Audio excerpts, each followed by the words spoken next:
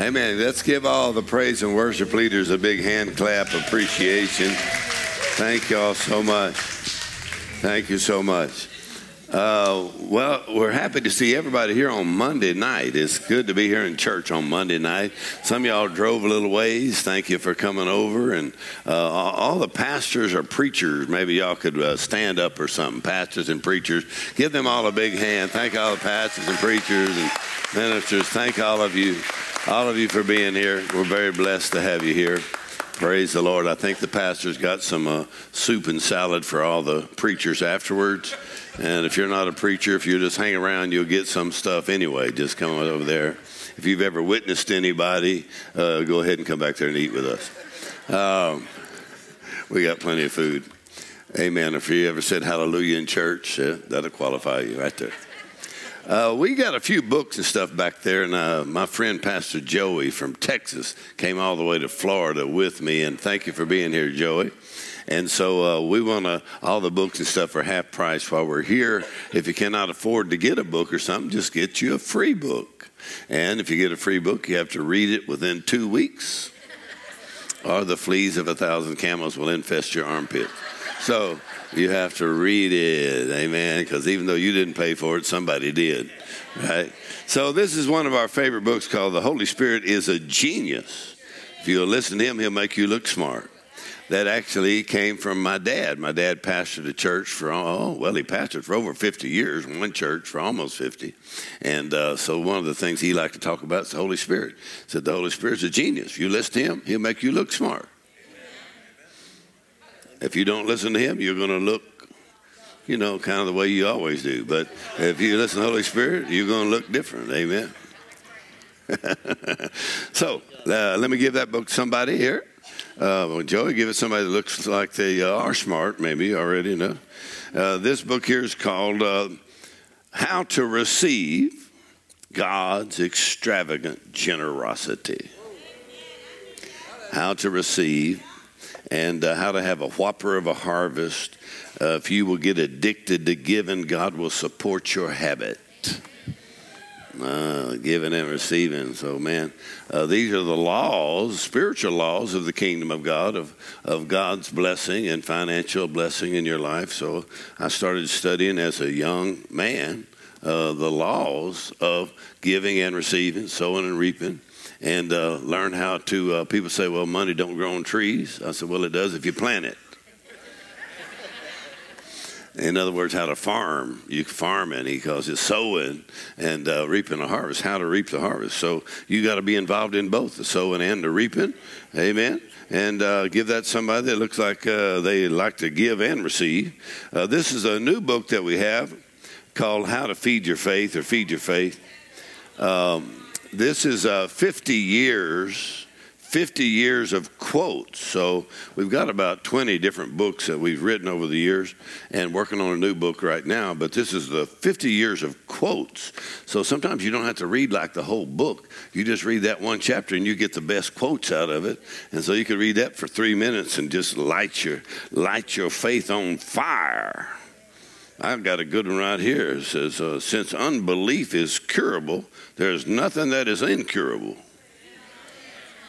Did y'all know unbelief is curable? Yeah, 2 kinds of unbelief, and you can cure it. And if unbelief is curable, because Jesus said, if you can believe, all things are possible to him that believes. So if unbelief is curable, what? Nothing's incurable.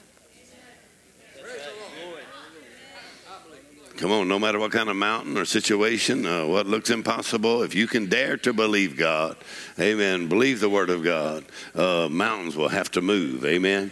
And so this is back there, and quotes we got on faith, confession, on identification, who you are in Christ, righteousness, the blood of Jesus, the Holy Spirit. So this gives you a 50-year look into some of the favorite quotes that we've come up with, and most of them are ours.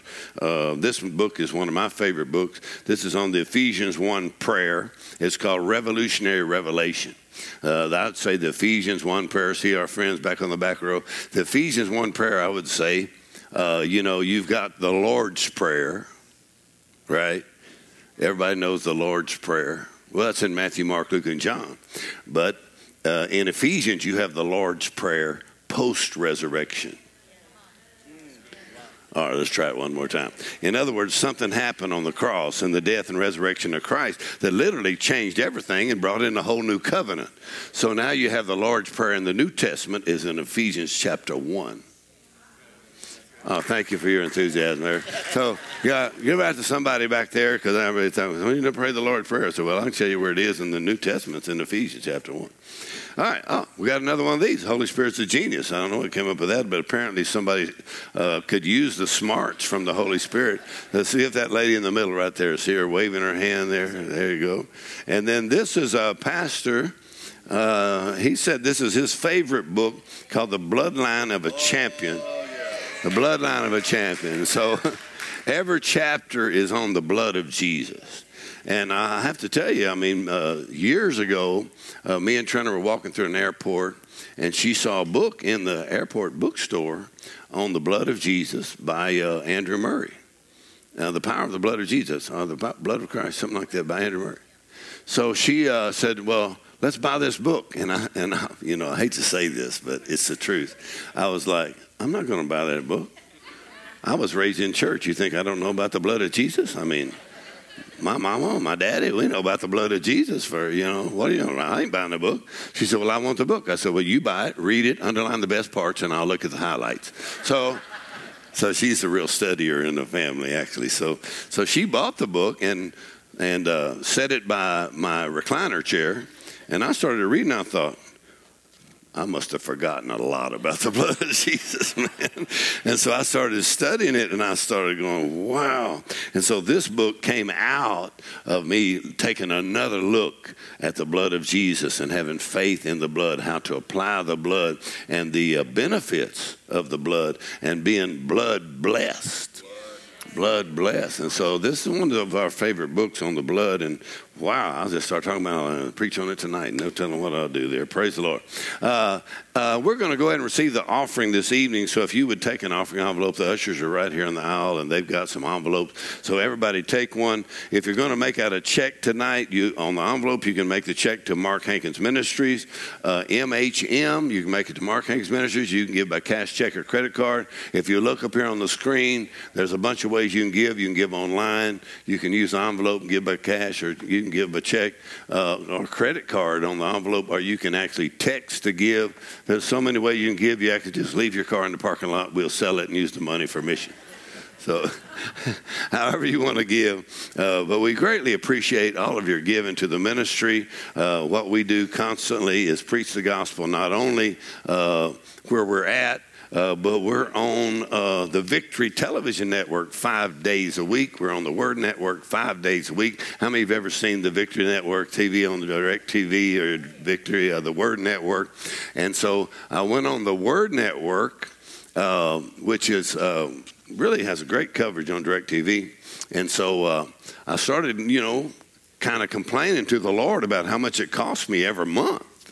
And so it costs to produce the programs. Then we have a team that produce them. Then they send out and get all the stuff together so it's ready for the TV station. So you got several things going. So it costs quite a bit of money just to produce the program, the TV cameras and all that stuff.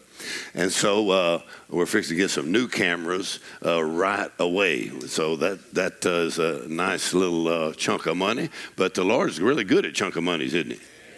Amen. So we went out preaching the word on the different TV networks and started growing, multiplying. But on the Word Network, I started kind of complaining to the Lord. I said, Lord, this costs me a lot of money every month. In case you can't count, let me explain it to you. And so the Lord said, well, I can handle it. And so we had one pastor from New Jersey I'd never met before. He started watching the TV program on the Word Network. And he ended up sending me $1 million. He started off at 100,000, then gave another 100,000, gave another 100,000, and gave another 100,000. So he's like, I'm so thankful for the word I'm getting on the Word Network. He said, and he just finally got up to $1 million, and he's still a partner today. So whatever you do for the Lord, I believe he can afford it. How many think he can afford it? And so whatever part you have, whether it's large or small, it all helps us to get the word out. Plus, we're going to Nigeria. We just came from Istanbul, Turkey, and had great meetings there for Iran, Iraq, Iraq, Afghanistan, and our books are being distributed there, and now to Nigeria, then next to Bogota, Colombia. All of our books are translated in Spanish, and we'll have pastors from 20 different Spanish-speaking countries at the meeting in Bogota. So the word is working, so when you give, you're just kind of partnering together with that word being preached. Amen? So use an envelope, and let me give you a scripture here, and then we're going to give and act like the Bible's true. All right, you ready? All right. 2 Corinthians chapter 8. 2 Corinthians chapter 8, verse 7. 2 Corinthians chapter 8, verse 7, because both of these chapters, 2 Corinthians chapter 8 and 9, are strictly about being a believer, spirit-filled believer, but also being a giver. Not just being a giver, but being a receiver, how you give and receive. So in 2 Corinthians chapter 8, verse 7, Paul talks to these believers, and he says, as you abound in everything, in faith and utterance and knowledge and diligence, and your love does, see that you abound in this grace also. So what he's saying is, you as a believer, spirit-filled believer, you abound in your faith, you abound in your preaching, in your teaching, you abound in your knowledge. He said, now see that you abound in this grace also. Anybody want to know what grace he's talking about there? He's talking about the grace of giving, but not just the grace of giving. He's talking about the grace of giving and receiving.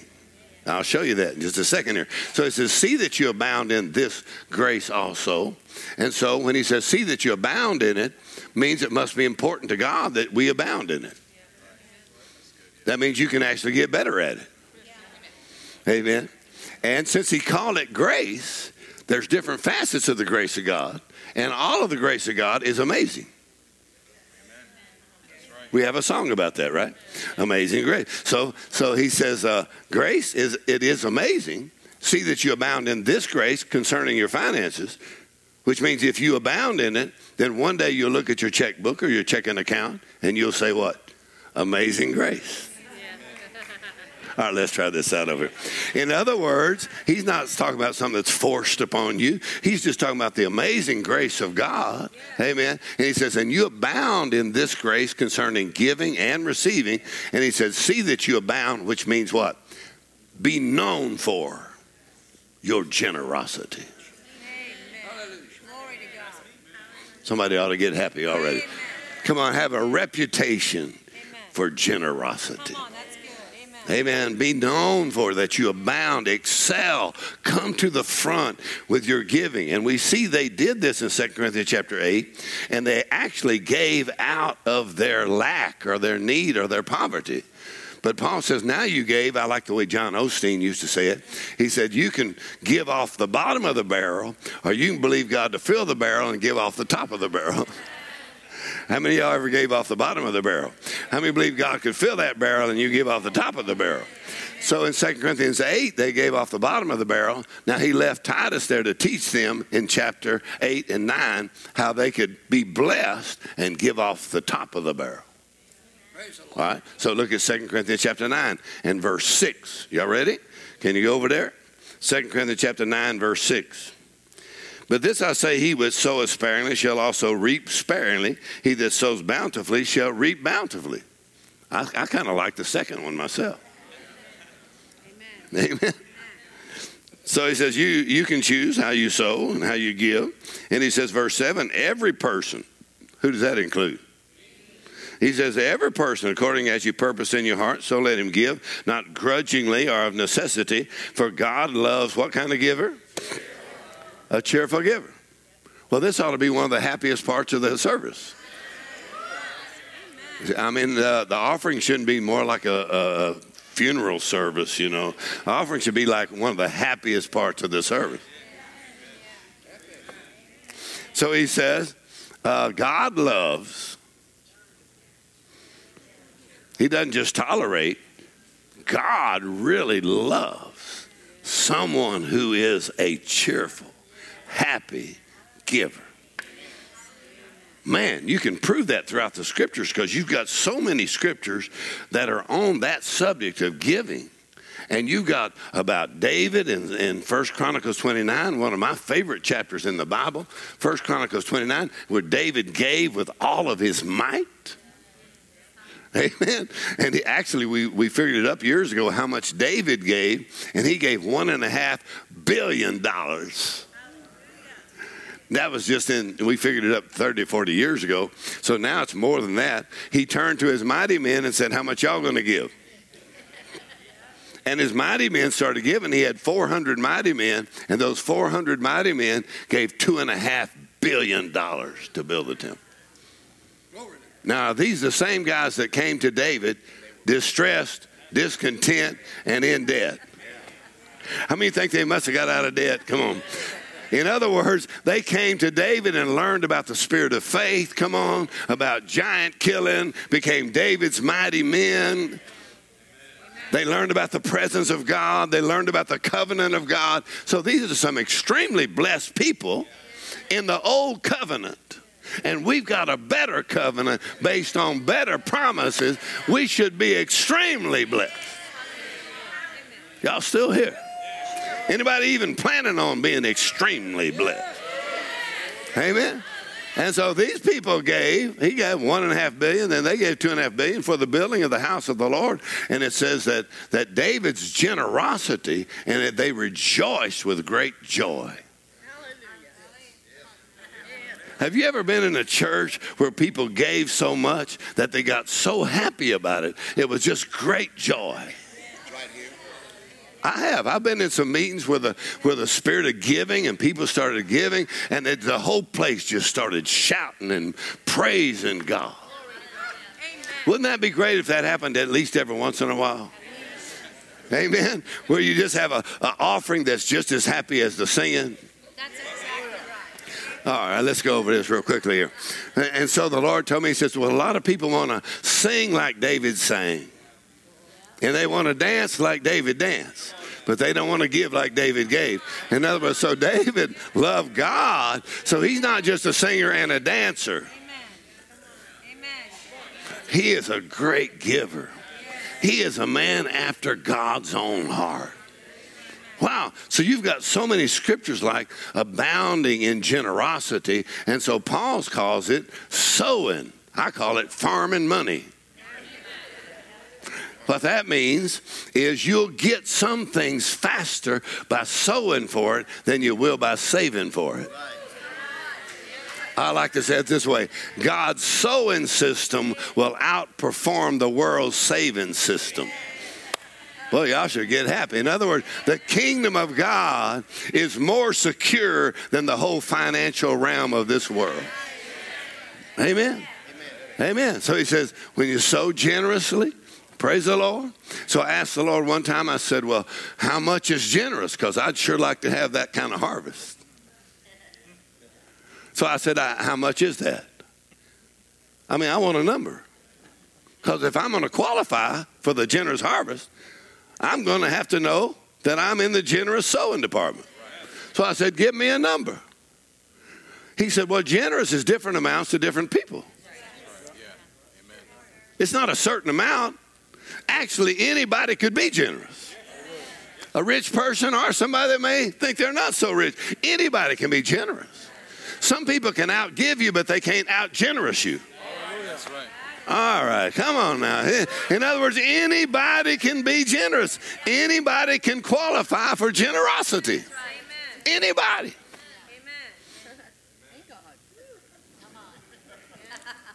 So I asked the Lord, I said, well, how much? How will I know when I'm generous? The Lord said, you'll know. All right, let's try that again. Because if you give sparingly, you stay in your comfort zone. If you give generously, you leave your comfort zone just a little bit and have faith in God.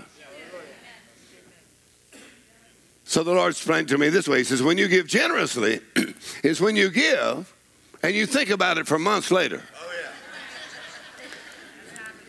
yeah. Anybody ever given and had a little giver's remorse? I mean, like 3 months later, you're like, my God, what was I thinking? So generous is when you leave your comfort zone. Come on, and months later, and sometimes you'll give, and you'll think about that moment for years later. Actually, 1 Chronicles 29. David said, keep this forever in the memory and imagination of your people, that kind of giving. Amen. I remember many years ago, the Lord spoke to me about giving a special offering. And for me, it was special. I don't know about you, but I had some money set aside, $25,000. And the Lord said, I want you to give that. And I was like, whew, I bind the devil right now talking to me about my money. I said, Lord, that's already clean money. I already laundered that. That's already been tithed off of and given off of. That's clean money.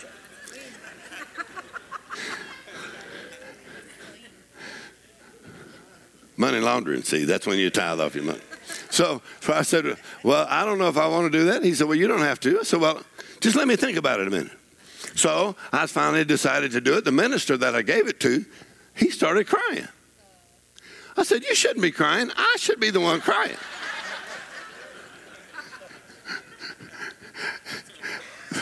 Well, he finally got happy. And so I thought, well, wow. So, you know, the devil will come to you and say, what are you going to do if all that giving don't work? Try to put fear and doubt in you. And the Lord said to me, don't let the devil intimidate you. You tell the devil, what you going to do when it does work. All right, let's see what God's going to do. Are y'all still here? So a few years later, the Lord spoke to me and said, do you remember when you gave that $25,000? I said, I will never forget it. How many ever given that you know you will never forget it? I said, I will never forget it. And the Lord said, figure out what's happened since you gave the $25,000. So I started counting it. I said, 25 million has come in since I gave the 25,000. But if you would have asked me if I needed the 25,000, I would have said yes. But really, God knew what I needed in the future, and I really needed the 25 million. Praise the Lord. Boy, y'all getting quiet on me here. I said, I really needed the 25 million. It's just that the 25,000 qualified me for generous. All right, sit back down. Sit back down. No more running. Don't be running and stuff like that. Amen. And so he talks about sowing generously, and there's something about that generosity that affects your heart. Yes. Yes. Let's try that one more time. It doesn't just reflect your heart, it affects your heart. Come on. And that kind of generosity does something in your heart. Really, those two things, the blood of Jesus and giving, open heaven and open your heart. Amen. So I started working on it at a very young age because my daddy wanted to make sure about it. So he would teach us to tithe and to give and to sow. And so he would teach us that you can tithe on what you make or tithe on what you want to make.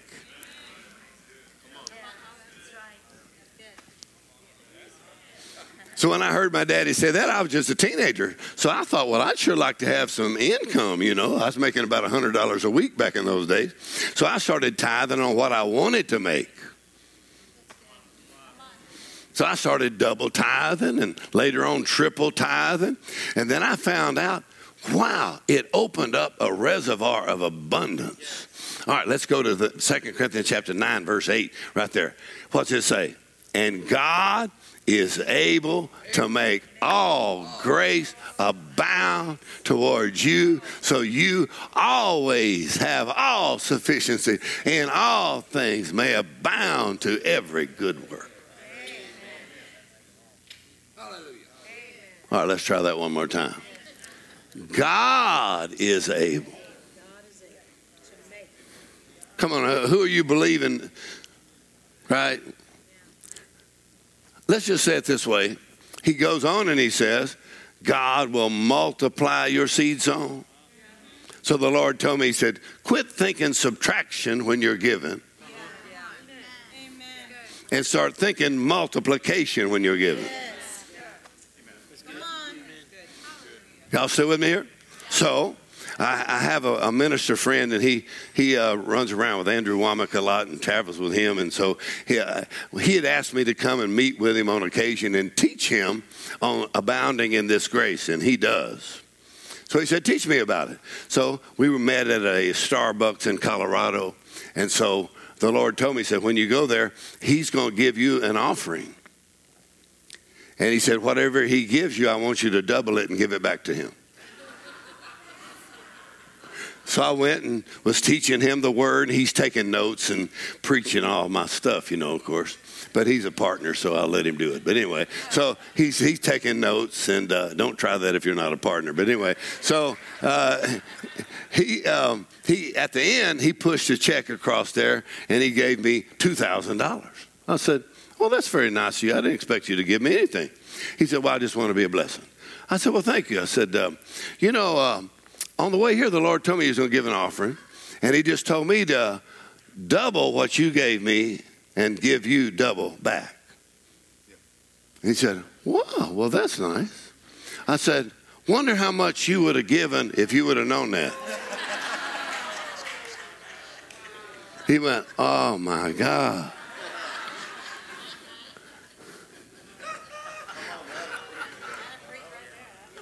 Come on, why would you believe me to double and you wouldn't believe God to multiply your seed sown? All right, let's try this out over here. Why would you think a man would do that for you? Come on, when God said, I will multiply your seed sown. I will make all grace abound towards you. Amen? That means you can actually give with a harvest in mind. Let's try that one more time. I said, you can actually give with a harvest in mind, expecting a harvest and rejoicing over the harvest. And that joy literally is a harvesting factor. Y'all still here? That joy is a harvesting factor. Now, this sounds a little bit funny, but I'm going to tell you anyway. Brother Hagin had a good friend by the name of Brother Goodwin in Pasadena, Texas, down by Houston. He was good friends with Brother John Osteen, Joel's daddy, and good friends with my dad also. And so Brother Goodwin, he looked at all this, the property, the church buildings, and everything was paid for. And they said, wow, this is great. He said, you know how this happened? He said, I just danced the money in. Praise the Lord. They said, you danced the money? He said, yeah. I just started rejoicing and thanking God that his promises were true.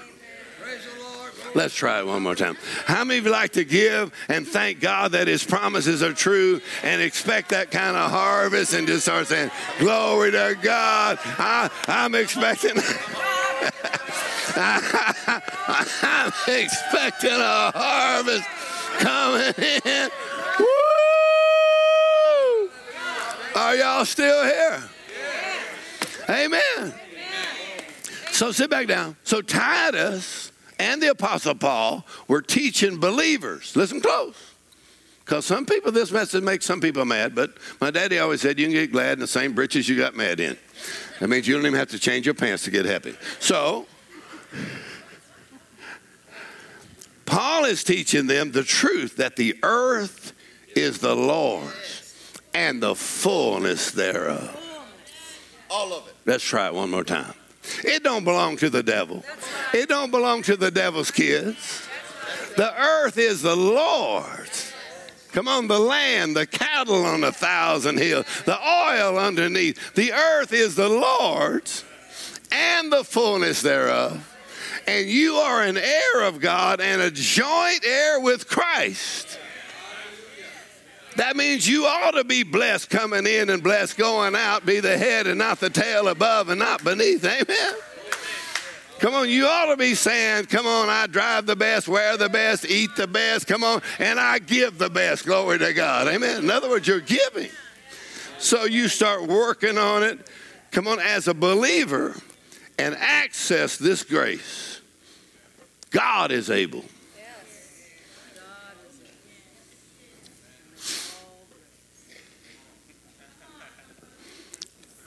So maybe say, well, I'm on a fixed income. And I say, who fixed it? It might be broke. Amen. I know what it means to live on a fixed income. But when you're a tither and a giver, nobody can fix your income. All right, let's try that one more time. I said, if you're a tither, you're a giver. Come on, because I've worked at jobs where they said, I'm going to pay you so much money a week. Even at church, the board told me, you're going to make so much money a week. That's your income. But when I believe this, no church board, nobody can tell me how much money I make.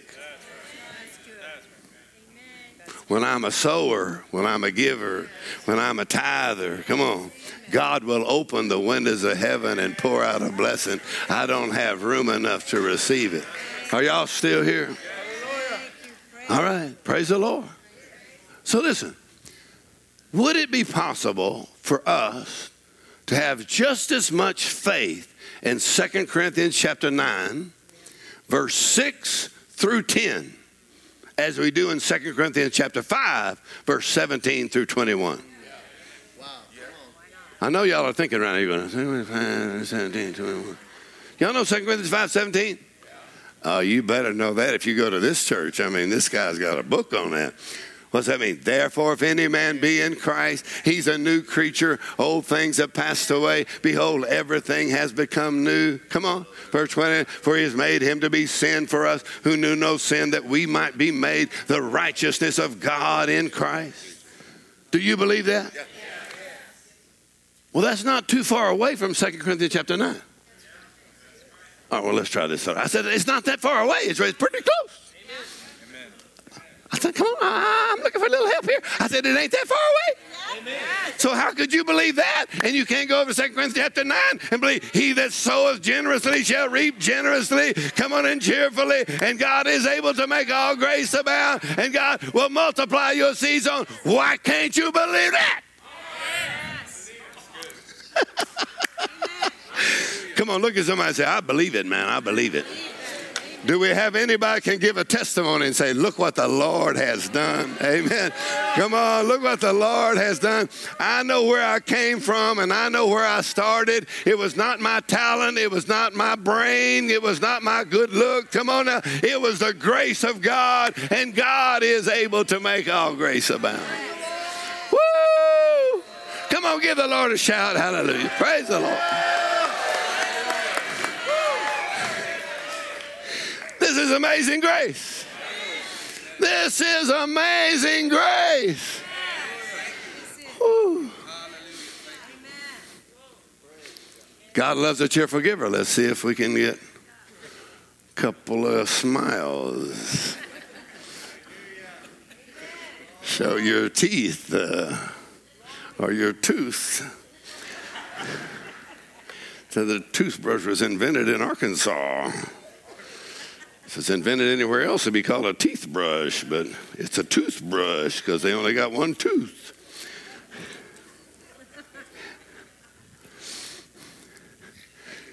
Turn to 1 Timothy chapter 6 real quickly here, because praise the Lord. Don't say. Sometimes I start teaching on this because I pastored for 20 years, and the limit of finances that were coming in our church, I mean, every pastor will relate, the limit to our finances that were coming in the church was less than $10,000 a week. We had a few staff members. Church, we're pretty much limited.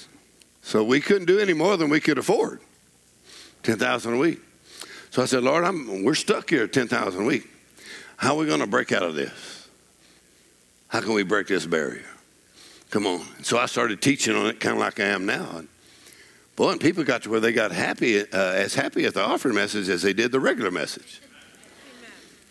Well, then the biggest giver in the church, a rich man in our church, got mad and left the church. He came to my office and talked to me. He's the biggest giver, had a big house, big house. He's mad at me. You know, he said actually he challenged me on my income. He said, you probably make $70,000 a year. This was years ago. I said, no, sir. I said, I don't make $70,000. I said, I gave $70,000 last year, so you know I make more than that. So that made him even less happy. So,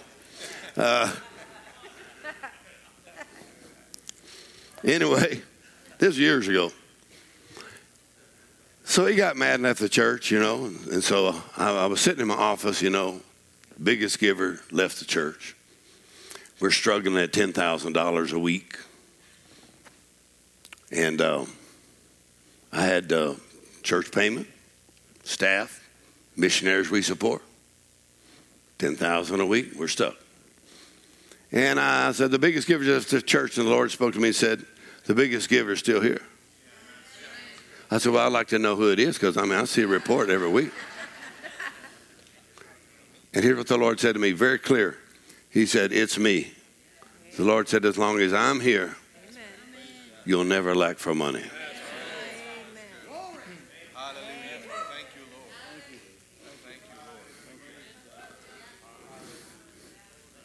So I had the guy that did all the money. I said, let me show you how to start being generous with the money and sowing and giving. So, boy, we started doing some giving. Woo! Man, he got nervous. He's like, oh, my God. Well, what happened? Finances went from $10,000 a week to $20,000 a week. Then it went to $30,000 a week, $40,000 a week, $50,000 a week, $60,000 a week, $70,000 a week, $80,000 a week. It kept on going. So I told him, why don't you manage the original 10 that we had, and I'll manage the rest. Come on. Because it's your little peanut brain that stuck us at 10. I mean, you want to talk to your little peanut brain, say, peanut brain. Come on, God thinks bigger than your peanut brain thinks. Lay hands on your own head and say, Lord, help my brain, help my brain. Lord, heal my brain. Come on. Let me change the way that I think. Come on. Just take the word, God's thinking, and start acting on that word. Amen. And so the finance increased so much, I got up and asked if anybody else wanted to leave. So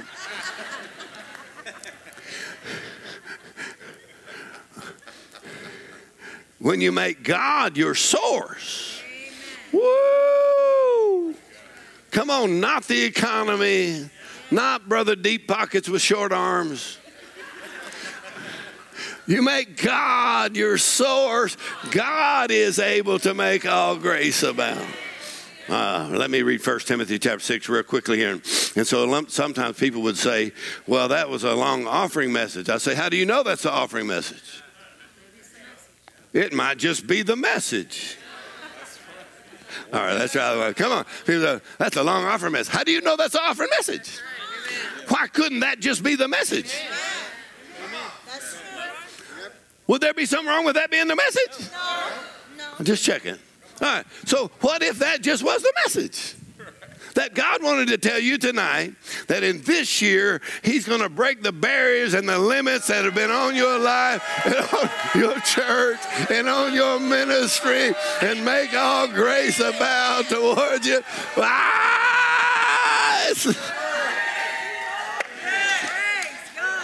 It is, sit back down just a minute. It is the only area that God said, prove me now. In other words, God said, I double dog dare you.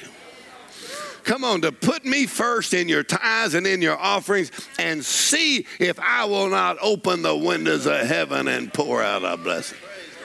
He said, prove me now.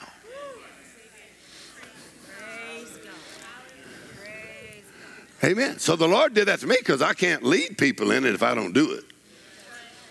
Because if you don't do it, you're just trying to get people to give.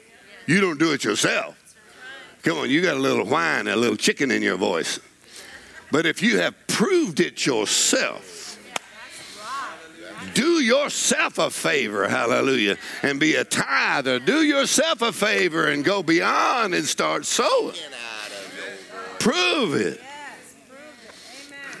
Amen. Come on. When I was in school, I mean, if a kid said, I'm not going to whoop you, we'd say, well, let's just prove it. Step right over on the side over here, right in the ditch, and we'll just see who comes out. Prove it. There's so many things we say we believe that we just need to prove it. How many can say, I have proven that God is faithful and that he is able to make all grace abound? Woo! 2 Corinthians chapter 6. Is that what I said? 1 Timothy chapter 6, like I said.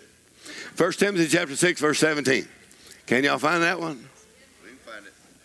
1 Timothy 6, 17. Praise the Lord. Praise the Lord. Praise the Lord. Hallelujah.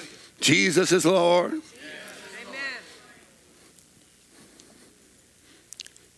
You know, if Jesus ain't Lord of your wallet, because my daddy used to baptize people, and I remember one time he was baptizing people, you know, and this guy's fixing to baptize him, and he took his wallet out, you know, and set it on the baptistry. My daddy said, you might want to put that back in your pocket. So we can get that sanctified, you will be sanctified if we can get your wallet sanctified. All right, this is in the scripture. I didn't write it. I'm just reading it. So don't get mad at me. Talk to the Lord about it. So the Lord said to do what? Charge them that are rich in this world. All right, now first of all, you may say that ain't me. Yeah, it is. But if you've traveled around the world, it's you. Look at somebody and say, you know it's you. It's you. Come on, if you've been to India, you are the rich in this world. If you've been to Vietnam, you are the rich. If you've been to Papua New Guinea, come on, I preach in the poorest countries in the world. We are the rich in this world. That is true. I've been to the poorest countries in the world. Preach to the poorest people and preach them the same message I'm preaching to you, and see them come out of poverty and start driving cars to church. Yeah, it does. Are y'all still? It works anywhere. This ain't no American gospel. That's right. That's right. The word works anywhere. Come on. All right? So now I'm talking to Americans right now. So he says, talk to those that are rich in this world. Well, who's Paul talking to? Timothy. What is Timothy? He's a pastor. So Paul said, talk to the rich people in church. Yeah, that's me. Talk to the rich people in church. Well, I found out there must be supposed to be rich people in church. So once I found out there's supposed to be rich people in church, I volunteered for that program. All right, come on, let's talk about this, Adam. Come on, my daddy was a pastor. My grandpa was a pastor. Come on, we broke all the time. So, but once we got revelation that Christ has redeemed us from the curse of the law, come on the cross, he became a curse for us that we could be blessed coming in and blessed going out, be the head and not the tail, above and not beneath. Once I found that out, man, I started saying, woo, the earth is the Lord's. So it's not the Lord keeping it from you. Come on, it's the devil trying to choke you out. But you have authority over the devil. I think it's F.F. Bosworth said, it's impossible to boldly claim by faith a blessing you are not sure God is offering. All right, let's try that one more time. It is impossible to boldly claim by faith a blessing you are not sure God's offering. In other words, your faith has no boldness to it because you're uncertain. But when you become fully persuaded, let's try this out over. When you become fully persuaded that Jesus not only took your sin, but he took your sicknesses and took your diseases, now you can receive your healing because you are fully persuaded. Come on, don't have to be sick no more. Amen. I found out by his stripes I was healed. Come on. You got fully persuaded now. Now you can say, devil, take your hands off my body. Come on, Jesus paid the price for my healing, for my health. Come on, get that look on your face like, come on, I ain't begging for something to happen. Jesus already paid for it. Now boldly by faith, say by his stripes. Come on, from the top of my head to the soles of my feet, by his stripes I was healed. Hallelujah. Come on, Isaiah 53 says, Surely he hath borne our griefs and carried our sorrows, yet we did esteem him stricken, smitten of God, and afflicted. But he was wounded for our transgressions, he was bruised for our iniquities. The chastisement of our peace was upon him, and with his stripes we are healed.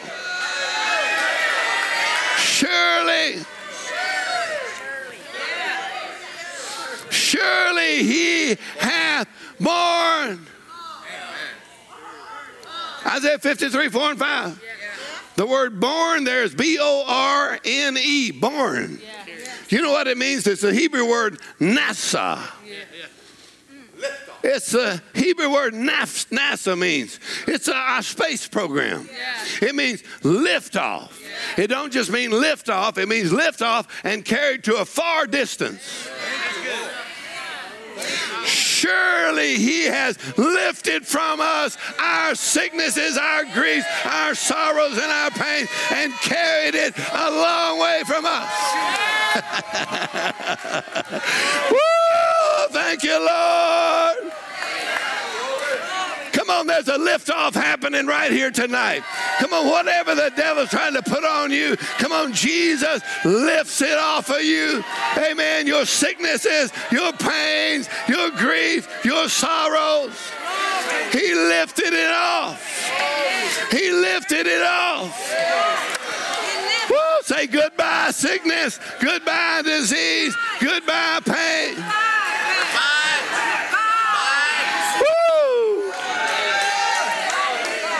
Hallelujah. Sit back down just for a minute. I'm not quite finished here. Praise the Lord. Hallelujah. The word for griefs, Isaac Lesser points out, is the word for sicknesses. Sorrow's the word for pains. Now I know there's more than one kind of pain. Come on, there's physical pain. There's emotional pain. Come on. All kinds of grief and sorrow and shame and pain. But on the cross, by the blood of Jesus, he lifted from us my sicknesses, my pain, my griefs, my sorrows, my shame. Come on, every kind of pain you're talking about. Woo! Jesus paid it all. All to him I owe. Sin had left a crimson stain. He washed it white as snow. Jesus paid it all. Whoa, he paid it all. Woo! Glory to God. Christ hath redeemed us. You know what the word redeem means? He purchased our freedom. Hallelujah. With his blood. Praise the Lord. Now, when you're fully persuaded, all right, let's try that one more time. I'm going to have to slap somebody. So I don't know if we have any volunteers. When you are fully persuaded, you get fully persuaded.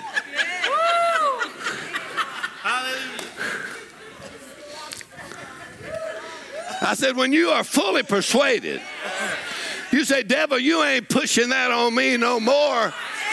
Come on, I'm redeemed by the blood of Jesus.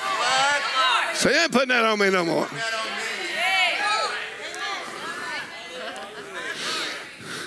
Now, I heard John Osteen tell this in one of his sermons years ago. He's talking about the guy that at school, you know, that guy at school was a bully. Have y'all ever been around any bullies in school? You know, somebody like, yeah, man, yeah. Y'all know what a bully is? All right, so every school's had bullies.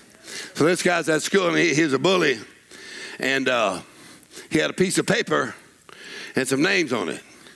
So his friend walked up to him and said, what you got on that paper there? He said, I got the names of everybody in this school that I can whoop.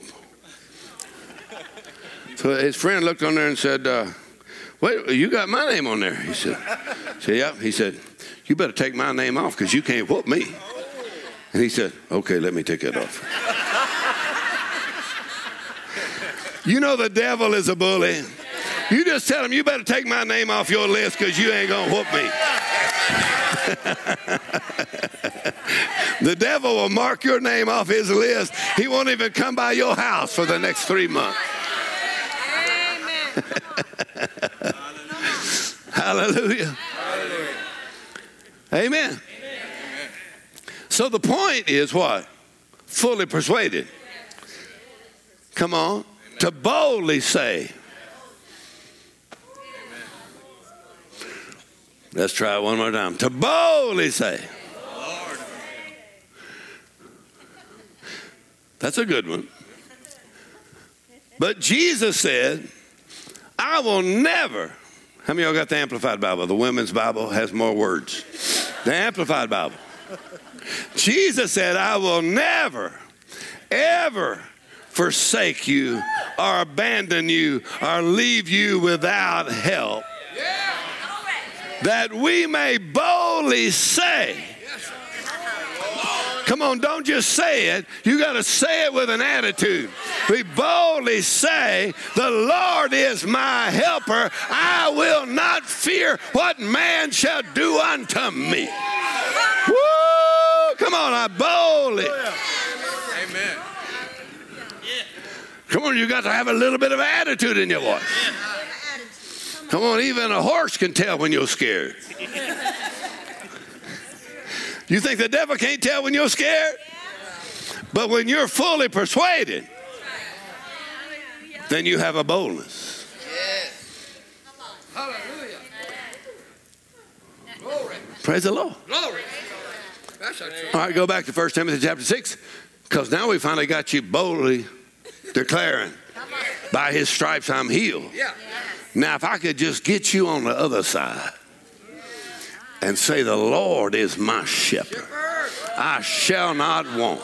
I do not lack for ability. I do not lack for opportunity. And I never lack for money. I never lack for money. I'm a tither. I'm a giver. I'm a sower. And God makes all grace. Come on, you abound towards me. Come on now. If I could just get that same boldness, come on, in a believer.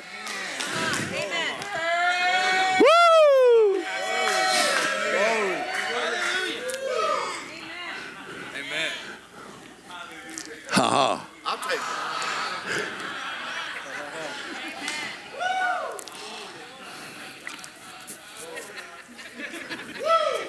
it. Let me give you this verse real quickly here while I'm in this area, okay? Acts chapter 3, verse 16. Y'all ready? Write that down. Acts 3:16.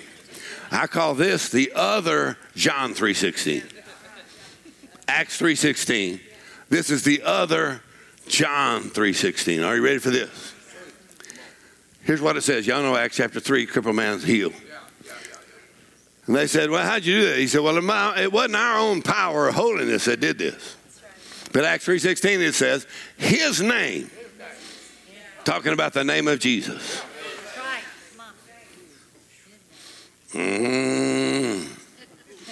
Oh, that name. No other name under heaven. His name, through faith in his name. Not just the name, but somebody had faith, fully persuaded, confidence in that name.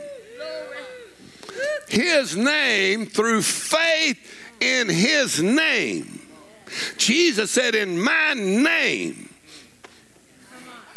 Boy, I'm going to have to slap somebody over here again. In my name. Come on, Jesus said, whatever you ask the Father in my name, he will give it to you. Yes. Does anybody know how to ask the Father in the name of Jesus? Whatever you ask him. Jesus said, in my name you will cast out devils. Come on now. In my name lay hands on the sick and they shall recover. In my name you're going to speak in a supernatural language in the Holy Ghost. In my name. Yes. Woo! Peter said, such as I have give I thee. What's he got here? He's got the name. Yes. You can't give people what you don't have. I have faith in that name. Come on, demons tremble at the sound of that name. Dad Hagin would say, in the name of Jesus, I plead the blood of Jesus.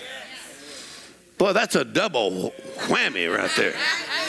Come on, you say, in the name of Jesus, I plead the blood of Jesus. Every attack of the enemy on your mind, on your thought, every oppression of the enemy, come on, in your house, in your family, in the name of Jesus, I plead the blood of Jesus. Yeah. Woo! Come on, you have some weapons that are mighty through God. In the name of Jesus, I plead the blood of Jesus. Woo!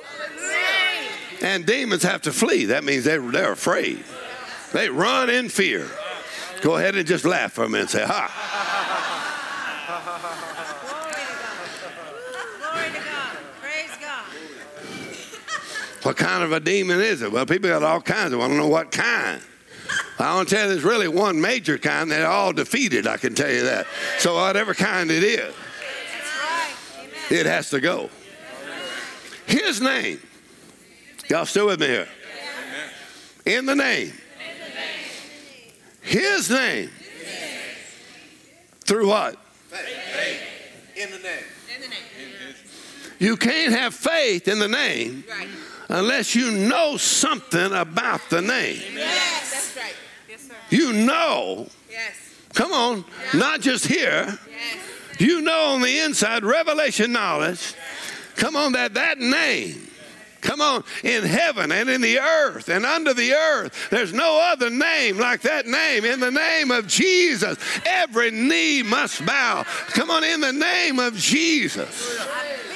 Come on, cancer has to bow. Disease has to bow. In the name of Jesus.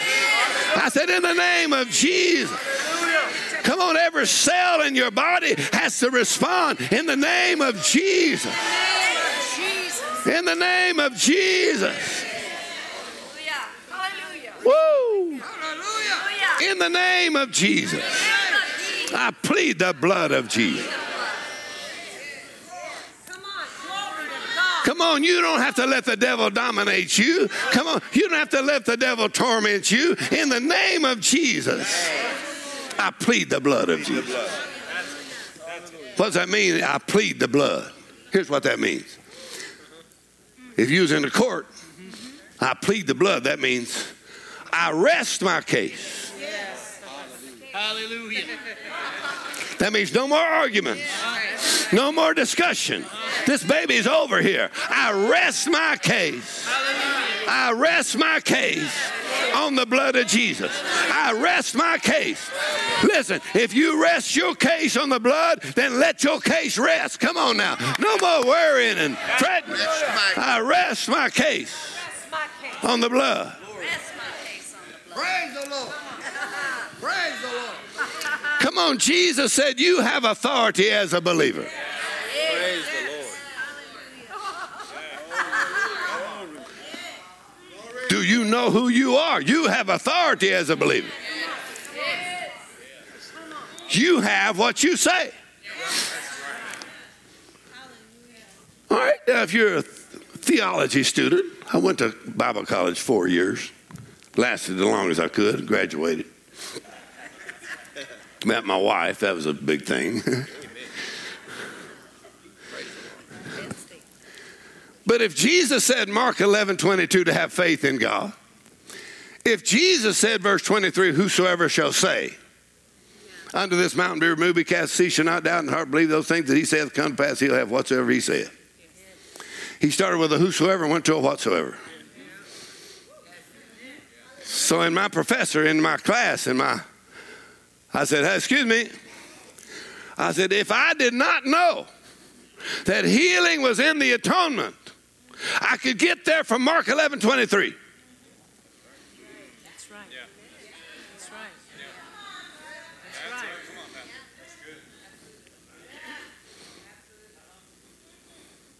Let's try it one more time. If I did not know that Jesus not only took my sin, but he took my sicknesses and my diseases, If I didn't know that, once I read Mark 11:23, I'd say, it's a work on whatsoever. I am a whosoever, and I have faith in God. Come on now. So I say to sickness, be removed and be cast into the sea. Amen. Glory to God. All right, now I'm going to throw you one more curve here. You ready for a curve? You know, as I played baseball growing up, I said, that guy, he can't hit the curve ball. See, so I had a pretty good curve ball. So here's just a little curve. Listen, if I did not know that prosperity was in the atonement. Let's try this out over here. If I did not know, I do know. But if I did not know, if I knew Mark 11:23 and 24, I could get there from Mark 11:23. Whosoever shall say, ooh, he shall have whatsoever he saith. Woo. Come on, if you talk po, you're going to be po. That's right. Po no more.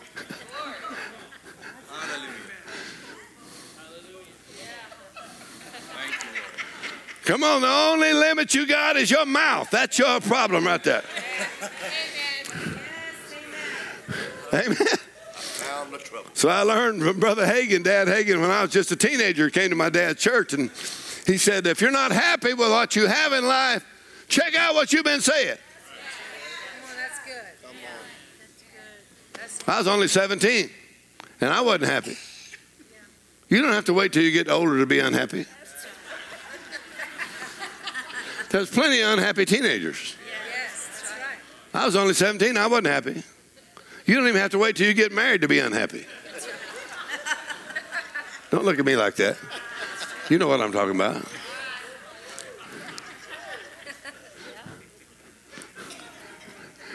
We talked to the waitress today. She looked a little bit miserable. So she said, are you not married? No, I'm not married.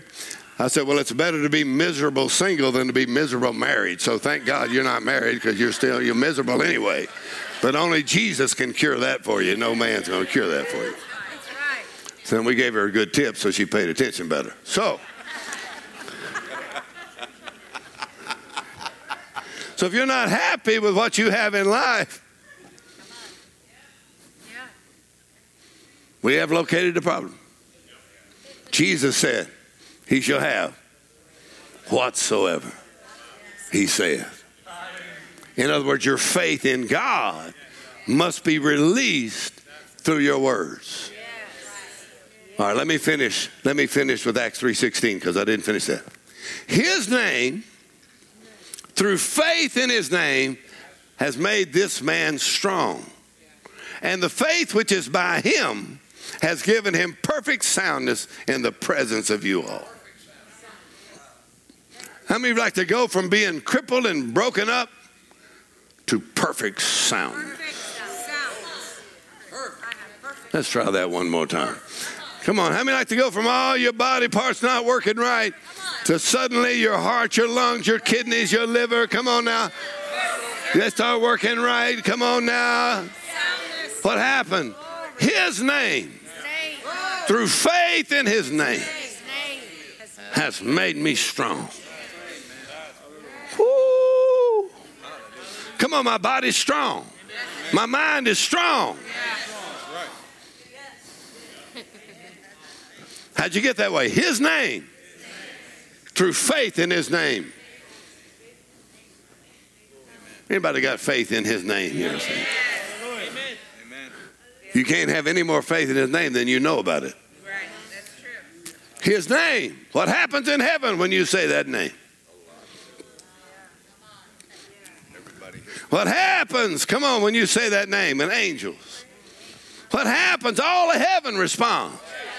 In the name that's above every name. In the name of Jesus. You don't even have to wait till you get to church to use that name. Come on, in your house. Come on, in your car. In the name of Jesus. Woo! Perfect soundness. Woo! And I found out you resist the devil and he will flee from you. Hallelujah. His name. Through faith. Amen. Perfect soundness. That means pain, sickness should be lifted off of you right now. You don't even have to wait another day. Come on, your grief, your sorrow, lift it off of you right now in the name of Jesus. Woo! Come on, every cell in your body respond in the name of Jesus. His name, through faith in his name. Praise the Lord. Praise. How many of y'all fully persuaded that belongs to you? How many like to go ahead and get bold about it? Go ahead and get bold about it. Go ahead and run it out the house. Come on, get bold about it. In the name of Jesus. Praise the Lord. Thank you, Lord. Come on, in the paper, they're already predicting the next pandemic that will come to America. Come on, if you think COVID scared people, they said you can't wait. The next pandemic that hits America, the diseases, we're living in the last days. But we are a different kind of people. Come on now. We're not afraid. Come on, we've got the name. We got the blood. Put it on the doorpost of the house in the name of Jesus. I said in the name of Jesus, come on. You have authority over every sickness and every disease. Try to come on this generation in the name of Jesus. Come on, we are the triumphant church. Come on, we're not a struggling church. We got the name that's above every name. The name of Jesus. Woo! Ha ha ha. Now what's happening? You get bold. Sometimes that's just the difference between you receiving and not receiving, is your boldness. Praise the Lord. Come on, get that look on your face like, I will not be denied. Come on, if the devil can talk you out of it, he will. But if you are fully persuaded, I will not be denied. In the name of Jesus. Woo! Hallelujah. How come they put you all the way over in the corner? Come and sit on this chair on the end here. Anyway, so.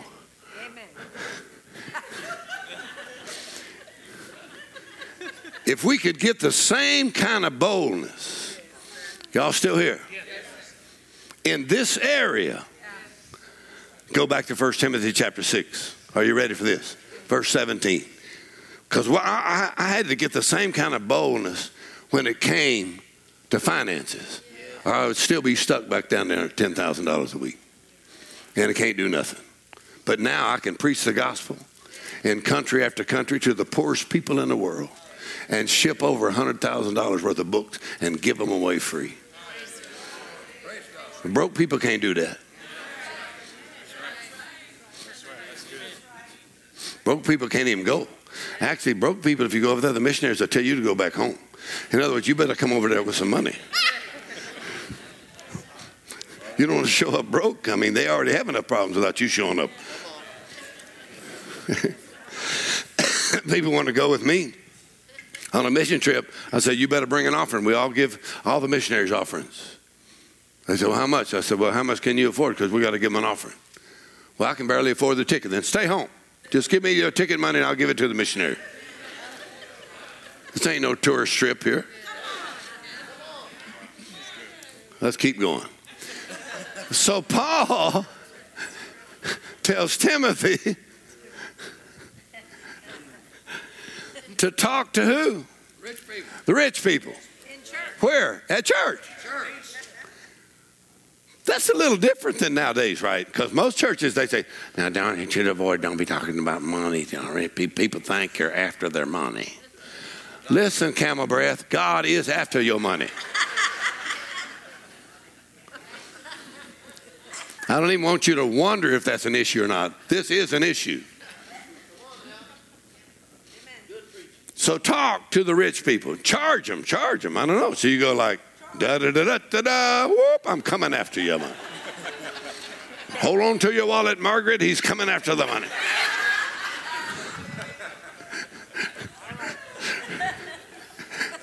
Y'all pray for me. I get to leave town in a couple of days. The pastor has to stay here with y'all. Charge them that are rich in this world.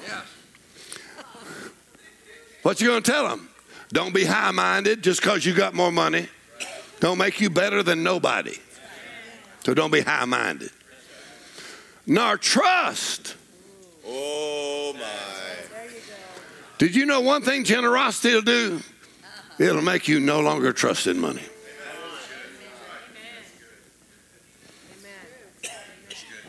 Come on, the rich young ruler passed every test of Christianity except the money test.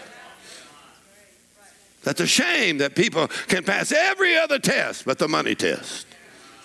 He couldn't give. He's like, I'm holding on to my money. It's my money. I made the money. I'm holding on to my money.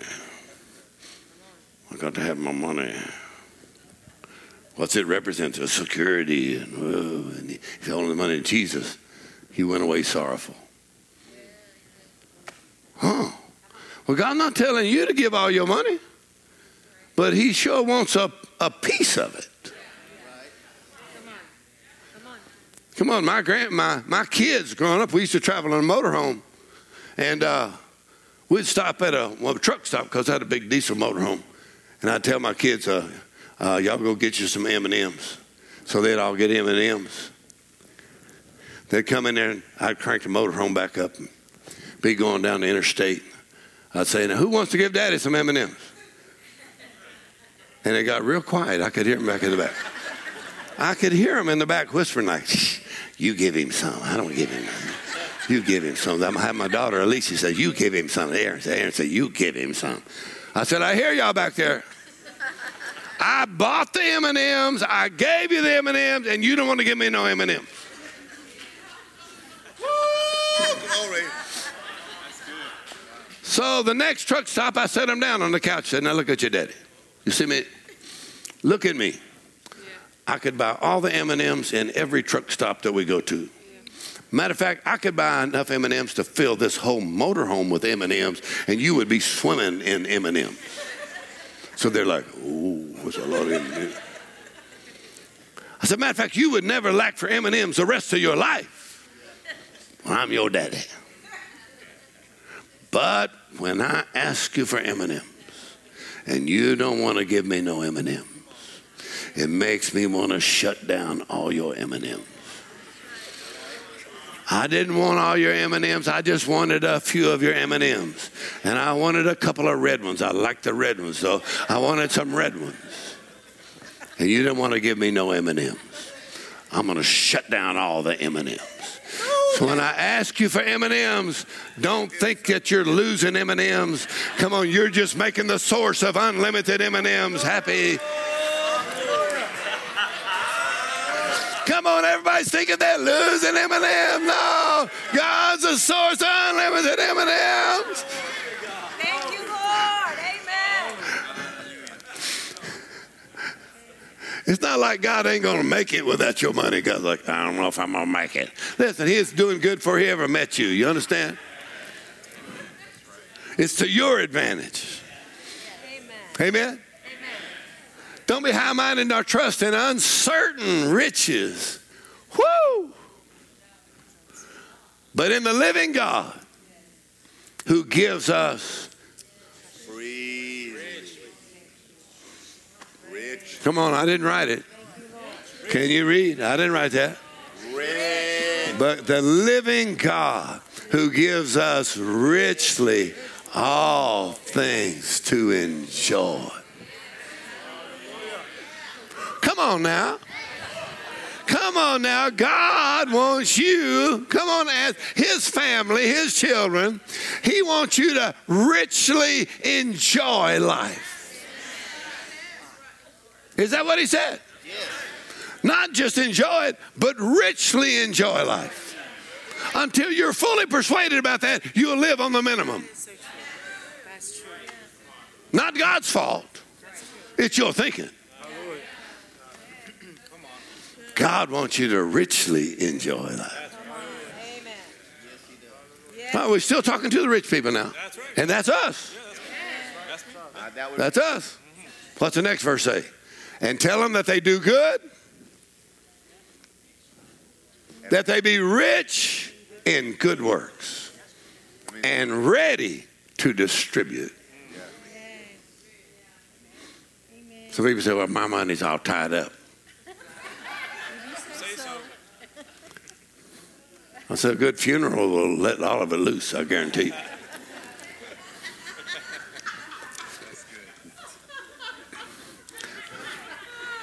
My money's all tied up. Jesus told the disciples to go get that donkey, never been ridden. He said, loose him and bring him to me. The Lord has need of him. You better loose some of that money. The Lord has need of it. Thank you for your enthusiasm here. So he says, that they be rich in good works. Ready to what? Nothing is more fun than passing out money. Than giving. It's so much fun. And then you just tie Jesus into it and say, that's a blessing of the Lord for you. Isn't that fun? Come on, I told you about that lady in my dad's church years ago. Billy Burns here, he went to my dad's church, so he knows him. And this lady, single mama with 2 daughters, and they're all working minimum wage. They had no education. Lived in a little wooden frame house. And so I went back to West Columbia to preach for my brother. And so I stopped by their house and went to see him. It's Wanda Evans and her 2 little girls. So I went to see them. And I said, hey, I'm preaching tonight at the church. And I don't preach there very often. So I said, why don't y'all come to church? How are y'all doing? And the 2 daughters said, they're not very educated. They said, we're not doing very good, Brother Maul. I said, what's the problem? I said, well, Mama's 3 months behind on the car payment, so they're fixing to repossess the car. So Mama came out and said, is that right? You're 3 months behind? Yeah, they're going to take it from me. I said, well, how much is your car payment? She said, $300 a month. I said, 3 months? That's $900. I pulled my wallet out. I said, I had $900 bills to go. I think that ought to cover it for you. She went, oh, Brother Moore, praise the Lord. Praise the Lord. I said, yeah, that's a blessing of the Lord. I'll see y'all at church tonight. So when I walked out the door, because all of them were a little bit heavier, little heavy. They say if you eat them little Debbies, you're going to turn into a big Debbie. Anyway, so y'all please forgive me. Anyway, so I've had the little Debbies. So I struggle myself. So when I'm with them, they bring all the desserts and everything. They're like, here, eat some of this, Pastor. Go ahead and die. No. Oh, well, thank you very much. So anyway, I'm leaving this little frame house, a wooden house, it's kind of on blocks, and the front porch are wooden. So I'm leaving, and when I walked out the door to get in my car, I could hear them rejoicing in there. And they were jumping up and down. And the whole house was shaking. I mean, I'm on the front porch. And the whole house was going boom, boom, boom, boom, boom, boom, boom, boom, boom, boom, boom, boom, boom. And I heard them saying this real loud. They're hollering, Mama, I told you the Lord would do it for you. I told you the Lord would do it for you, Mama. And they're jumping up and down. I got in the car and I said, thank you, Lord. I had $900 bills in my wallet, and I never had so much fun in my life. The Lord would do it for you, Mama. Come on. The Bible says, to the household of faith, come on, do good, especially to the household of faith. Wow. And so Paul said in 2 Corinthians chapter 9, he said, your giving is going to cause many to give great thanksgiving to God. Wouldn't that be something that our generosity, come on different occasions and different times would cause people to say, thank you, Lord. Isn't that fun? Your giving cause people to say, look what the Lord has done. He said, I told you the Lord would do it for you, Mom. So it says this. He says, be rich in good works, ready to distribute. Now, when he says be rich in good works, what translation is that? The Passion Translation, I think, says this. Tell the rich in this world to be extravagantly generous. Praise God. I know some people say, well, now I'm just frugal. Frugal's good when you're shopping. It ain't good at church. You don't want that on your tombstone. Here lies stingy. That's right. Amen. Generous. Y'all still here? Come on. You can be generous with your church. Generous with ministries that have blessed you. You can be generous with missions. You can be generous with your wife. I almost got an amen. You can be generous with your wife. Come on, hit him. Say yes. You can be generous with your wife. You can be generous with your husband. You can be generous with your kids. He's starting to shake now. You can be generous with your grandkids. Come on now. You can be generous. Amen. You said, I can't afford it, but God can afford it. He said, God is able to make all grace. You don't have to wait till you're dead, man. You can start being generous right now. Amen. Come on, amen. Amen. Extravagant generosity. What's extravagant mean? All right, let's try this out over. What's extravagant? Anybody got a working definition for extravagant? Extravagant. Extravagant just means too much, unnecessary, lost your mind. How many of y'all ever have one of them family Christmases where they take each other's names? And then whoever gets your name, and then you take that name and you buy them a present. How many of you hoping a certain person never gets your name? You're like, oh my God. They're going to give me a discount book from Walmart from the Blue Light Special.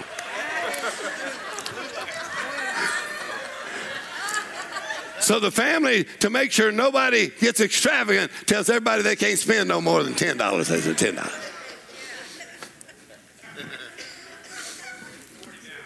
But he says, when you are blessed, come on, you are responsible for being a generous blessing. Amen. Come on, I'm not just talking about tonight. I'm talking about the rest of your life. That you just think, wow, I would like to be more generous. Don't look at anybody right now. Might be somebody you know right next to you. You're like, I know the Lord brought them here tonight. You say,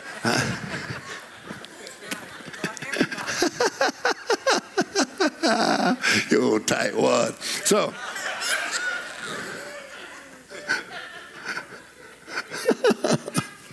let me keep on going here. My daddy always said, don't stir up more devils than you can cast out. So, rich in good works. But look at the last verse here. This is pretty phenomenal, isn't it? What's the last verse? Your generosity will be doing what? Laying up in store for themselves a good foundation against the time to come, that they may lay hold on eternal life. Everybody say eternal life. Woo, how many rather have that than anything in this world? Come on, eternal life is not just life you get when you die. Eternal life is a quality of life that you get when you make Jesus your Lord. Come on, that's love and joy and peace. Eternal life. Lay hold on a quality of life that's more than money. Come on, some of the most miserable people in America are so rich, got so much money, and they're so miserable. Only Jesus can make you happy and satisfy your soul. Woo, come on, I'd rather have Jesus. Come on out. Praise the Lord. Praise the Lord. Is this good enough sermon for you? It's good. Huh? Amen. Let me throw in one more here, and I won't take much longer. Acts chapter 10. A man by the name of Cornelius. Y'all ready for this? Yes, sir. Cornelius says his prayers and his giving came up before God. Do you know anybody else that you could say that about? You can. The Philippian church says that their giving came up before God. Come on, when Jesus went to church, he watched the giving. He said nothing about the singing. He watched people giving. And some people gave and he'd go, is that it? Because he knows how much you spent at Disney World. Okay? He knows how much you gave to Mickey Mouse. So, come on, we know God can count. He's got a book called Numbers. And if he's going to multiply, he better be able to count. He must keep pretty good records. And Paul said, God has not forgotten your faithfulness and the way you give and the way you serve. It came right up before God.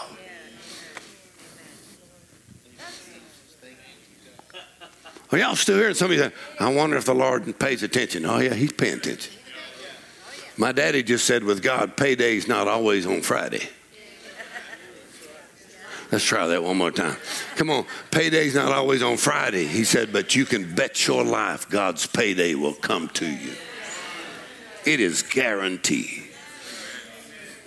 And you may say, well, it looks like God's getting behind, but he can catch up really fast.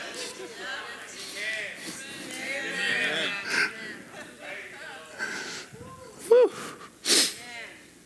Praise the Lord. Cornelius, what happened? Acts chapter 10. His prayers and his giving came up before God. And what did God say? Man. He said, we're going to have to do something in this house. Angels got on assignment, sent Peter over there, and Cornelius and his whole family was filled with the Holy Ghost. He was hungry for God. But he was such a generous giver. He wasn't even a Christian, but he liked to give. And God said, look at that. I think he's paying attention. I said, I think he's paying attention. Let's try it again. I said, I think he pays attention. I think he's been paying attention for a long time. And once he sees your faithfulness in that area, Jesus said in Luke chapter 16, Jesus said, you're faithful in that area, then God will commit to you true riches. The Lord told me one time, he said, you be a generous giver and I'll do things for you that money could never do for you. Let's just try this side over here. Come on, when you're a generous giver, in other words, Cornelius' whole family is filled with the Holy Ghost. I'd rather have my kids, my children, my grandchildren filled with the Holy Ghost than any amount of money in the whole world. Woo! But his generosity came up before God, and he visited his family. Woo! Man, you ought to get happy. Glory to God. Amen. Amen. There's something about that God loves. God loves. God loves. God loves it. He just loves it. He don't just tolerate it. He loves it. Right now, Jesus is going, sick him, Mark. Sick him. Preach it to him. Jesus, come on. So if Jesus tells me to sick you, I don't care what you look like. You can look however you want to. And Jesus said, preach it, brother. Preach it. Hallelujah. When you got the anointing of the Holy Ghost, you could care what their faces look like. They go, I ain't giving no money. You say, you can take this job and shove it. Let me tell you this. When Jesus likes what you're doing, it don't matter who don't like what you're doing. When Jesus likes it, glory to God. That's good. That's good. Woo! Go ahead and just laugh for a minute. So praise the Lord. Praise the Lord. God gives seed to the sower. That's what it says. God gives seed to the sower. Some people tell me, they say, well, that works for you because you're a preacher. I said, no, I know a lot of preachers it ain't working for. God gives seed to the sower. He don't give seed to the preacher. Amen. God don't give seed to the singer. You can be a great singer and still be broke. I know some of them. That's right. Whoa, they broke. That's true. They still broke. Whoa. That's true.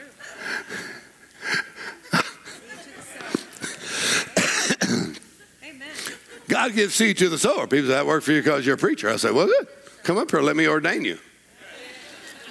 Well, I'll put you right in the ministry and we'll just see how it works for you.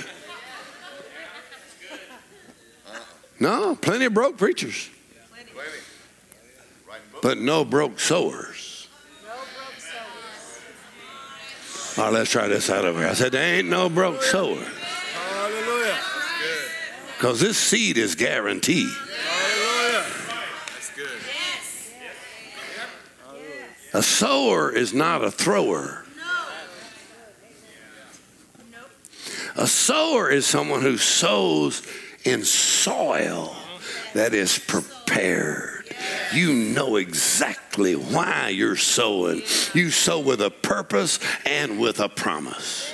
Let's try this side over here. I said you give and sow with a purpose and with a promise. Are y'all still here? I said I give with a purpose, which is the gospel of Christ. I give with a promise, and that is that God will multiply the seed sown. God is able, woo, to make all grace. Ha, ha, ha, ha. Praise the Lord. I like what Smith Wigglesworth said. Smith Wigglesworth said it this way. He said, my Father God always takes care of me in grand style.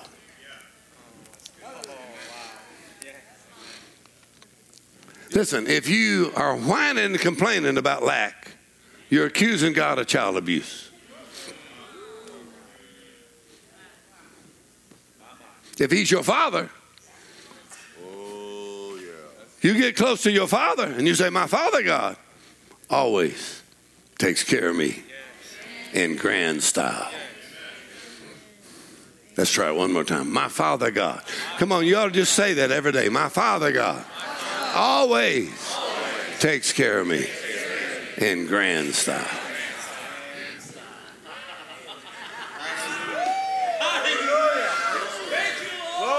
Yes, sir. You ought to say it till you get bold about it. Come on, get that scary look on your face. Come on, you want to grab a corn stalk and swing out over hell and spit in the devil's eye. Somebody said, what is that? Grab a corn stalk. Yeah, I was preaching somewhere and they got it wrong. They said, grab a corn cob.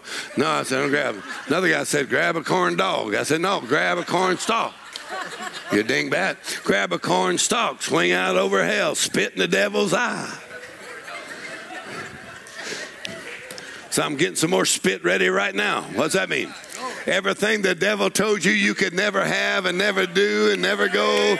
Come on, you have faith in God, faith in the blood of Jesus. I'm swinging out over hell and spitting in the devil's eye. I'm getting some spit ready right now. I'm fixing to spit. Glory to God. Ha, ha, ha. Go ahead and laugh for a few minutes. Praise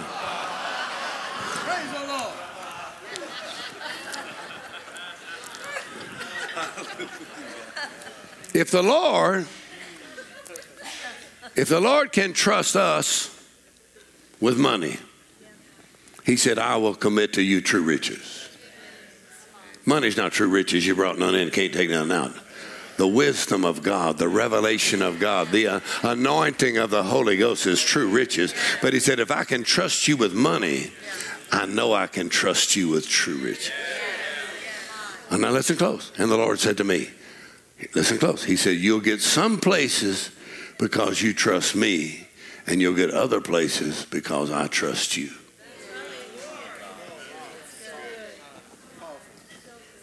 Let's try it one more time. Come on. You'll get some places because you trust the Lord, but you'll get other places because he trusts you.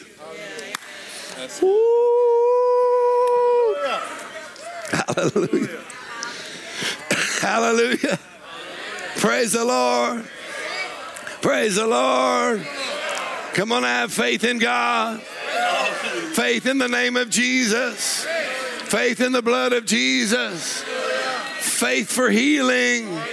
Faith for finances. The blessing of the Lord.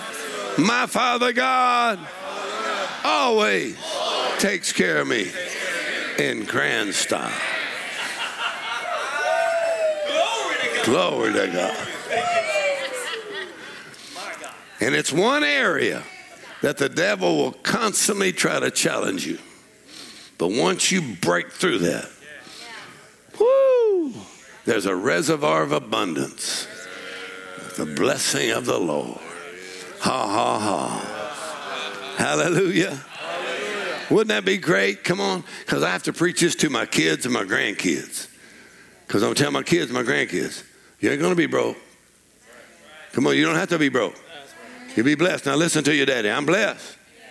I'm going to show you how to be blessed. So now they're working on the grandkids. Come on my Cash App, my grandkids, they'll say, Poppy, I'm sending you some money. I just want to be a blessing. My grandkids. Are y'all still here? Got to train them up right. Amen. I told my daddy, the last few years of his life, I said, Daddy, I'm so blessed. I'm going to be the one kid that comes home and brings you money. The rest of them will be asking you for money. I don't need none of your money. I'll bring you money.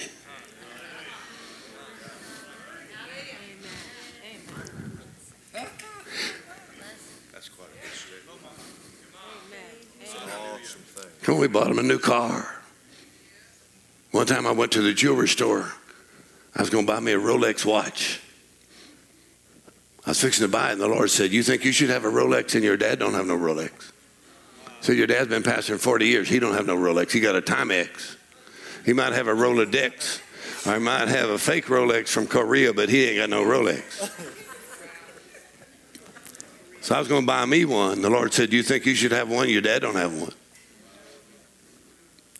I said, no, I'm not getting one. I called my dad. I said, you come over. Let's go to the store. Pick out whatever Rolex you want. I'm paying for it. He picked out a Rolex. From that day, he praised the Lord different. He would like, praise the Lord.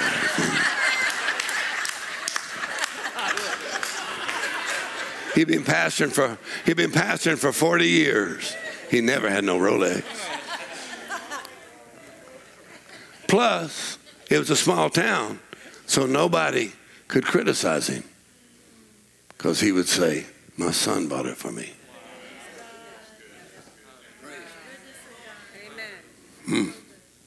Well, my daddy was Jesse Duplantis' spiritual father.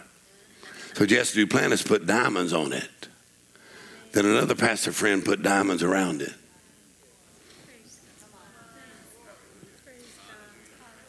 My daddy went home to be with the Lord. My mama said, you take the Rolex. It's what I got on right now. Be careful what you give away. It might come back.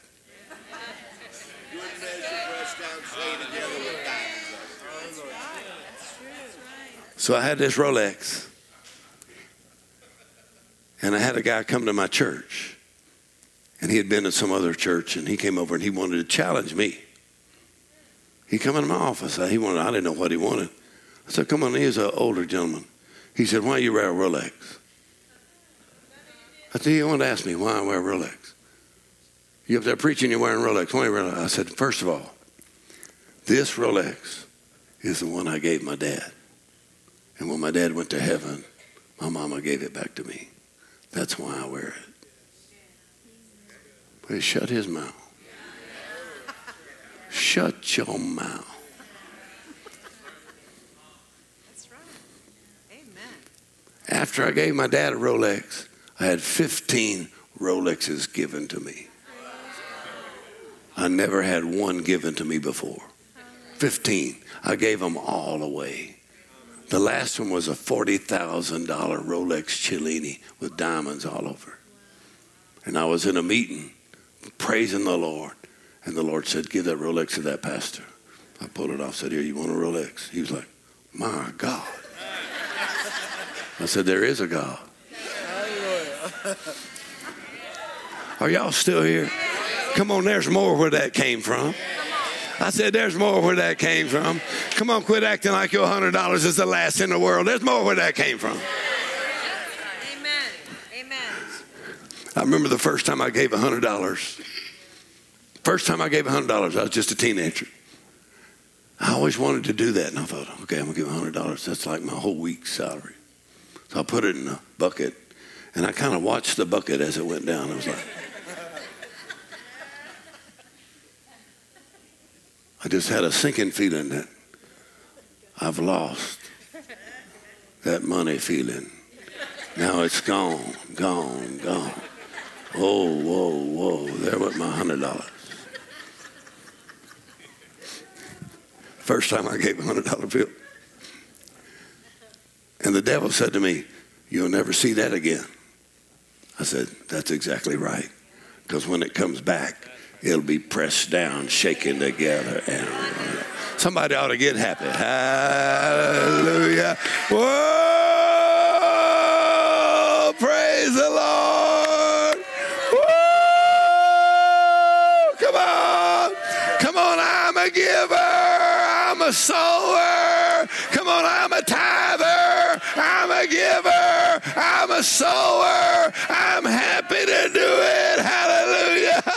Hey, it affects my life, my heart, my future, my family. It affects everything in my life. Hallelujah.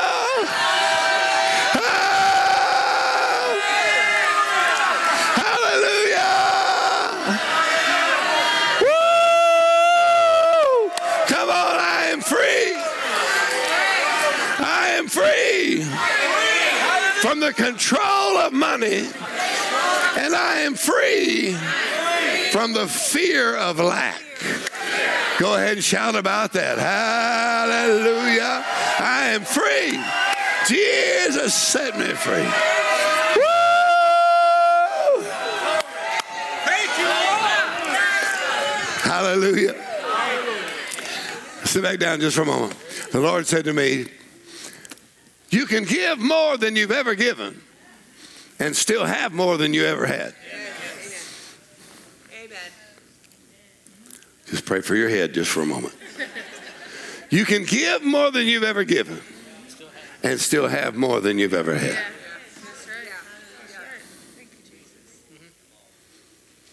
And the Lord spoke to me and he said, I did not design tithing, giving, or sowing for you to have decrease.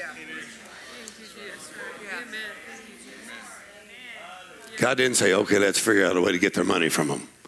No, God said, I designed tithing and giving and sowing for you to increase. All right, let's try it one more time. God said, I designed the whole program of tithing, giving, and sowing, not to produce lack, but to produce increase. Praise the Lord. Ha ha ha ha ha ha. Hallelujah. So Dad Hagin, he told us, say the 23rd Psalm. Say it. The Lord is my shepherd, I shall not want. Then he said, say, I do not lack. I do not lack for ability. I do not lack for opportunity.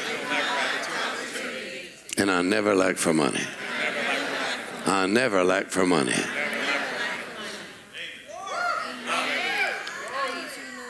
He said, when you're facing financial challenge, he said, don't talk lack. He said, that'll keep money from coming to you. He said, say, the money will come.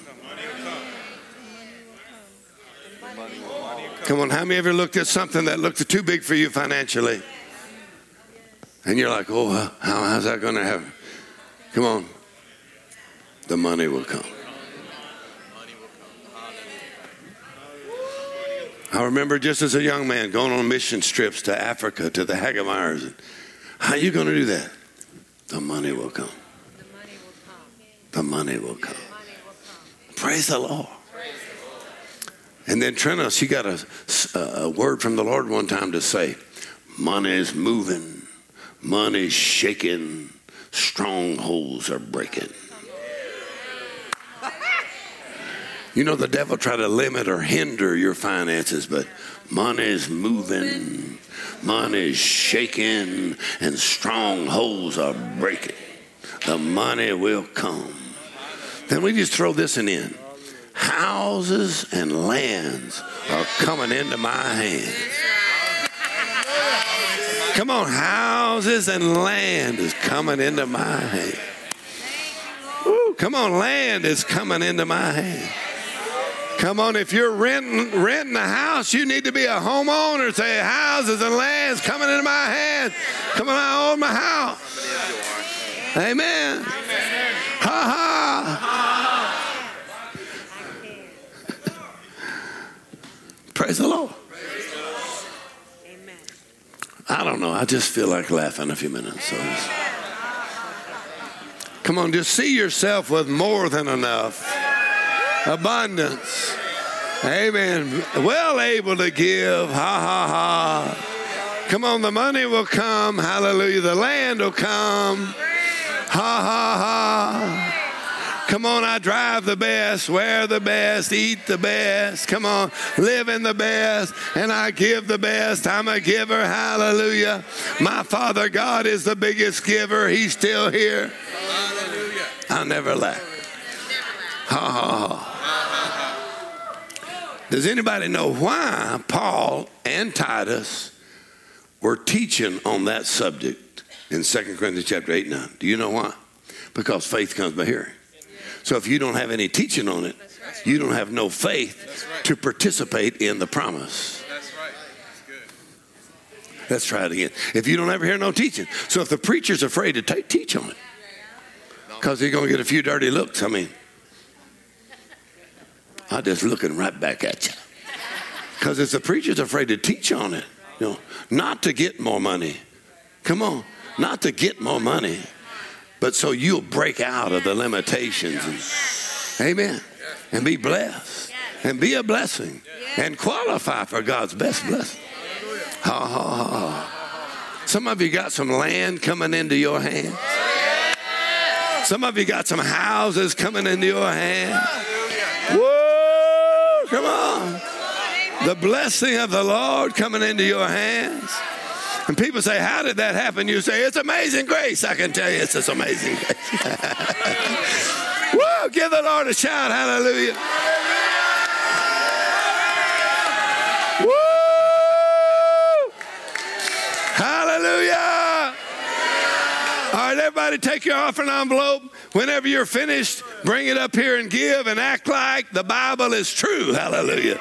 I said, come on up here and give and act like the Bible is true. Praise the Lord. Pastor Terry's going to sing something. Go ahead and shout like you got a harvest coming in. Woo! Glory to God. Praise the Lord. We hope you enjoyed this message by Word of Life Church. We just wanted to let you know there's a lot more content on our website at wolapopka.com. From our YouTube channel, to our podcast, to our SoundCloud, and many more events. We also wanted to let you know that we love giving you these messages. And it helps us too that if you would love to give to what we're doing, it helps keep all these messages free. You can just simply go to our website and click the big Give Now button. Or you can text 407-955-5345. And remember, our pastor's vision is this: we grow Christians. So we thank you for listening, and we'll see you next time.